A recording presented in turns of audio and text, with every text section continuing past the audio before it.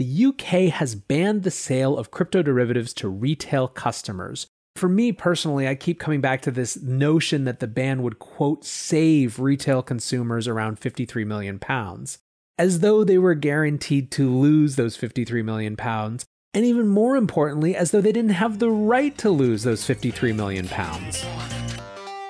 Welcome back to The Breakdown with me, NLW. It's a daily podcast on macro, Bitcoin, and the big picture power shifts remaking our world.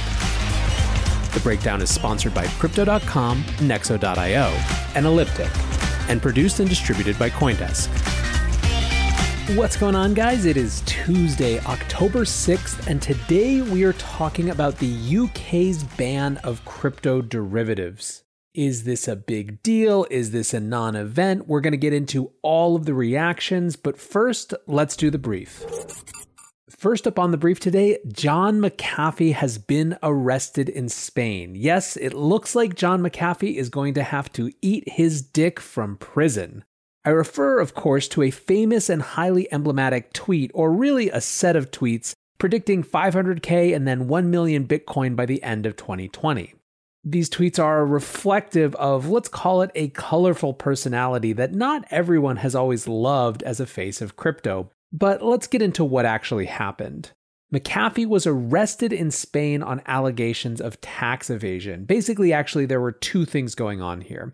The first was a suit from the SEC saying that McAfee had been pumping ICO coins without disclosing that he was being paid. The complaint showed that he received $11.6 million worth of Bitcoin and ETH for tweets around 7 ICOs, and received another $11.5 million in the promoted tokens of the projects themselves. The SEC doesn't name the specific projects, but I'm with Crypto Cobain when he says, wait, McAfee got paid how fucking much? Also, the ratio here is insane. McAfee raised a total of $23.2 million from these projects, which themselves raised a cumulative $41 million. Their go-to-market strategy was literally McAfee tweets. Yeah, kids, 2017 was absolutely wild. Anyway, on top of this SEC suit, he was arrested for tax evasion because, surprise, he didn't pay any taxes on any of that. I would have to describe the most common response from the crypto Twitter community as this was inevitable. You just can't be out there like that for this long, flaunting it in the US's face without expecting something to happen. In fact, as a last note, I'll just say that the SEC mentioned the famous tweet in their suit. Quote, McAfee's extravagant posts, such as tweeting predictions about Bitcoin price increases and promising to, quote, eat my dick on national television if such predictions did not pan out, generated an enormous amount of publicity. So there you go. This is crypto. Or at least this was crypto. Next up on the brief today is a China pro-crypto campaign increasing new Bitcoin addresses. I almost did this one as the full show. I was planning on it before this ban happened, but this is a really fascinating story. So we typically see something like 5 to 10K new Bitcoin addresses added per day, but last week it peaked at 22K per day, which was the highest it had been in 2 years. So what's going on? For this, I'm just going to straight up read Cole Garner's thread on it because it perfectly explains things. New Bitcoin addresses were absolutely off the charts last week. The backstory is bullish and intriguing, a unique view on a new bull market catalyst. I'm about to break this down. First, volume precedes price, and Bitcoin active address counts are an OG on-chain lending indicator of volume. We typically see 5 to 10K new Bitcoin addresses per day. That figure grew at its highest level in over 2 years last week, peaking above 22K. Where are these new Bitcoin addresses coming from? We'll never know for sure, but here's my suspicion. It's a story from last week that mostly passed under the radar despite being the most bullish force I can imagine. Last week, the Chinese government began a coordinated marketing campaign to focus Chinese retail investor psyche on crypto. Yes, this is really happening. Dovey Wan pointed this out with a tweet that said, this is an interesting propaganda vibe from CCP's official media outlets. The headline, Crypto Asset is the best performing asset year to date, was featured on all avenues, newspapers, online media, and TV. It's rare for such a coordinated effort. Back to Cole Garner's thread, he says, the Chinese government seems to want to ignite the bull market, and references a CZ tweet where he says most people on Twitter probably don't understand how big this is. It's big. Back to Cole. But doesn't China have a long track record of suppressing crypto? Yes, but the reality is more complex. Simplified, Chinese leadership promotes whatever narrative benefits their positions at any given time. Why the new narrative? My guess. China dominates Bitcoin mining, and no doubt holds more BTC than any other country by a wide margin. Bitcoin is China's national treasure. Sooner or later, maximizing Bitcoin's potential becomes an unavoidable economic incentive. The recent explosion in tether printing might have been a leading precursor to China's marketing campaign. China dominates USDT volume globally, and Tether dominates their fiat on-ramp liquidity. And of course, tether printing has been an effective leading indicator for years. I suspect Chinese retail buying interests helped Bitcoin absorb last week's bearish headlines. I'd love to validate the theory overall with OKX, Huobi, and Binance volume, but it doesn't work that way. New retail buyers won't make a statistically significant impact on exchange volume that's dominated by much larger players, already in excess of $1 billion a day. Bottom line, this news is incredibly bullish and appears to have fundamental confirmation. I definitely expect more shakeouts and sideways price action moving forward, but I'm fundamentally bullish on Bitcoin, and I think hodlers will be grinning by Christmas. So like I said, I think this is super interesting. It is a story that people weren't picking up enough. Even I was watching it because I saw Dovi's tweets and I saw CZ's response, and I still didn't ever actually get a chance to fit it in. I think it's worth being skeptical always when it comes to trying to add too much analysis to China and what's going on in China. I think there's a lot to unpack. There's a lot of context that's worth exploring, but I do think it's a really interesting theory and was worth sharing with you guys. Last up on the brief today, let's look at a narrative watch from traditional markets. There is a new consensus narrative emerging, and I guess I'll just read a tweet from Crypto Twitter's Bully Esquire, which sums it up. All the Trump bros think there's some silent majority that will save him this time, but he's down squint 16 points in a recent national poll. Biden is boring, and we want boring again. I hate to be the one to tell you, it's over. If this was just Bully, that'd be one thing, but this is reflected and splashed across so many financial news outlets. The Wall Street Journal says U.S. stocks waver after sharp swings, hovered around the flat line showing hints of calm. Here's a quote from that piece.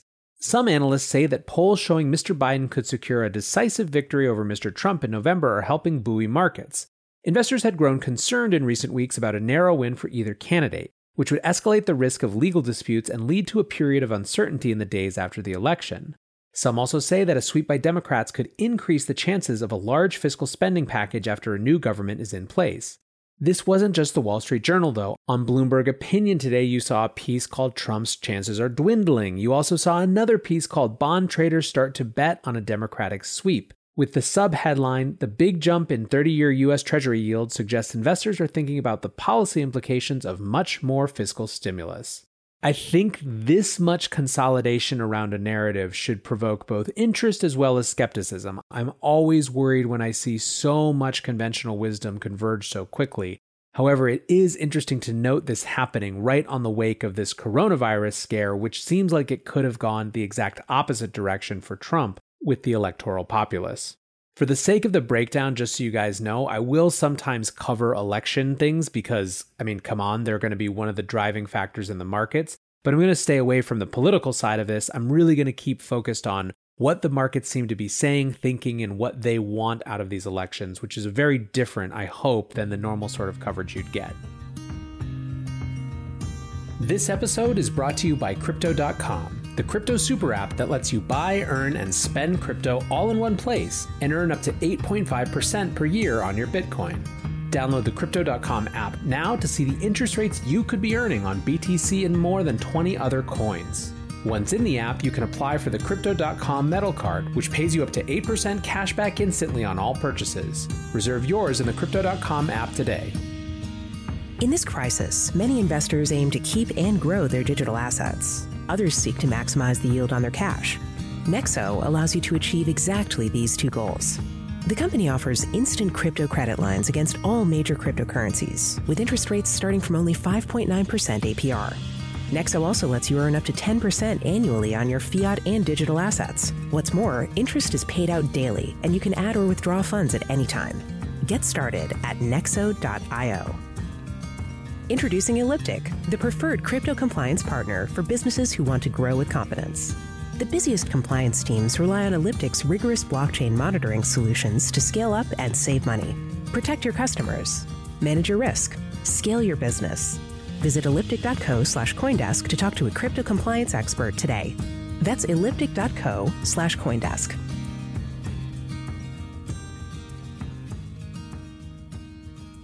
Let's move on to our main discussion. The UK bans crypto derivatives. So what happened? The UK has banned the sale of crypto derivatives to retail customers for firms acting in or from the UK starting January 6th of next year. Here's how Reuters put it.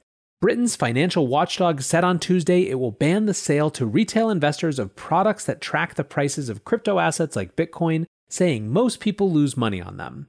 The rationale has to do with the idea that these products cannot be reliably valued by retail customers because of, quote, the inherent nature of the underlying assets, which means they have no reliable basis for valuation, the prevalence of market abuse and financial crime in the secondary market, e.g. cyber theft, extreme volatility in crypto asset price movements, inadequate understanding of crypto assets by retail consumers, lack of legitimate investment need for retail consumers to invest in these products. Of course, you have to wonder, are we seeing the emergence of a pattern where derivatives are on the chopping block? This comes just a few days after the US going after BitMEX in a big way. But let's move over to what the reactions have been. First, let's talk about the personal impact or sentiment. Chao Wang ran a poll last week after the BitMEX thing and said, sentiment poll. DeFi investors, how are you feeling today? Feel free to comment. He used the possibilities numb, fatigue, fear, or anger. Numb was at 44.4%, fatigue was at 32.7%, fear was at 15.9%, and anger was at 7.1%. This was 1,500 votes, so not nothing.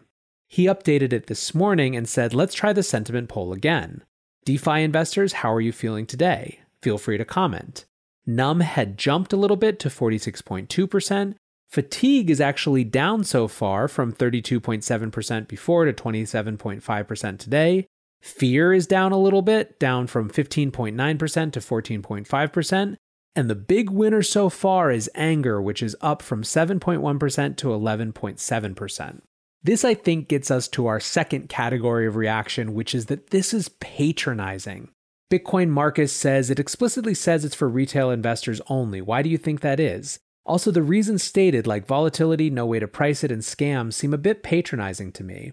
Not So Fast says, thanks, Nanny State. And for me personally, I keep coming back to this notion that the ban would, quote, save retail consumers around £53 million, as though they were guaranteed to lose those £53 million, and even more importantly, as though they didn't have the right to lose those £53 million. This gets to a subset of patronizing that I saw in the reactions, which is basically saying, okay, but the casinos are still open. Bitcoin Birch tweeted out, the UK bans crypto derivatives trading, which would save citizens over 50 million according to the release.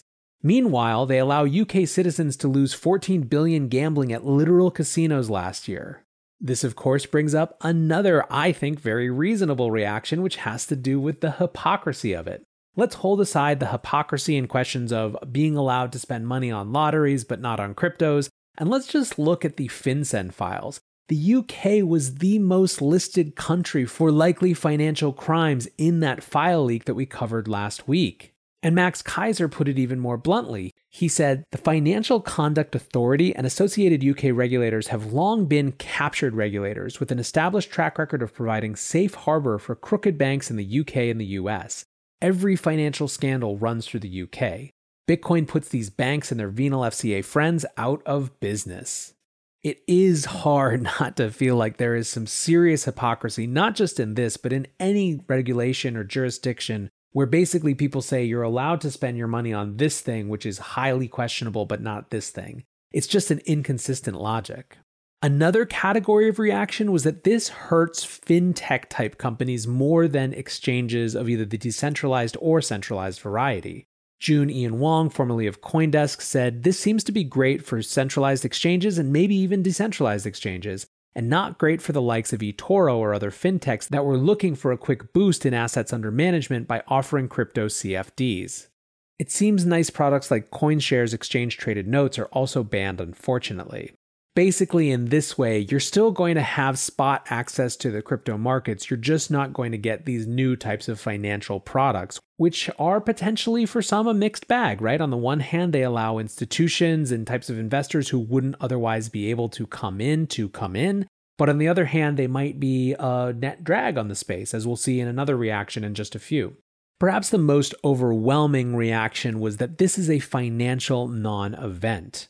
Cantor & Clark tweeted exactly that. He said, non-event. Though it's funny how regulators try to protect people in the UK, but allow for spread betting bucket shops. Jeremy, aka Jeebus.finance, tweets, FCA requires VPN for sale of crypto derivatives to retail consumers, showing perhaps just how toothless this might be. Nick Carter also had a financial non-event tweet, although he's focused more on BitMEX, I think it still applies. He tweeted, BitMEX going down and Bitcoin barely noticing is one of the most astonishing things to happen in a while. Shows how much has changed since 2017. I used to joke that Bitcoin's primary use case was betting on the price of Bitcoin at BitMEX. Not the case anymore.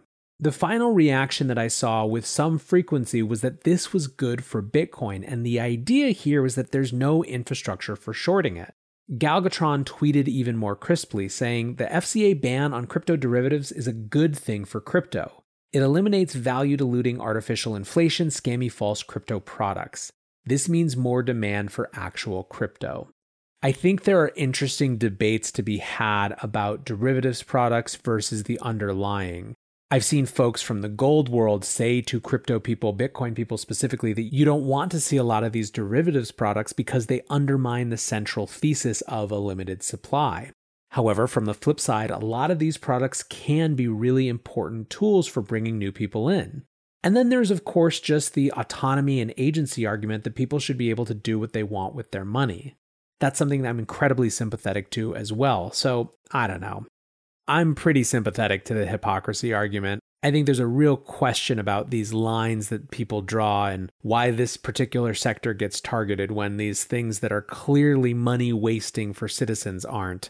I'm always nervous when people say this is for your own good, this is for your own protection. But in terms of how it plays out, I guess we'll just have to see. What do you guys think? Let me know at NLW on Twitter. And until tomorrow, guys, be safe and take care of each other. Peace.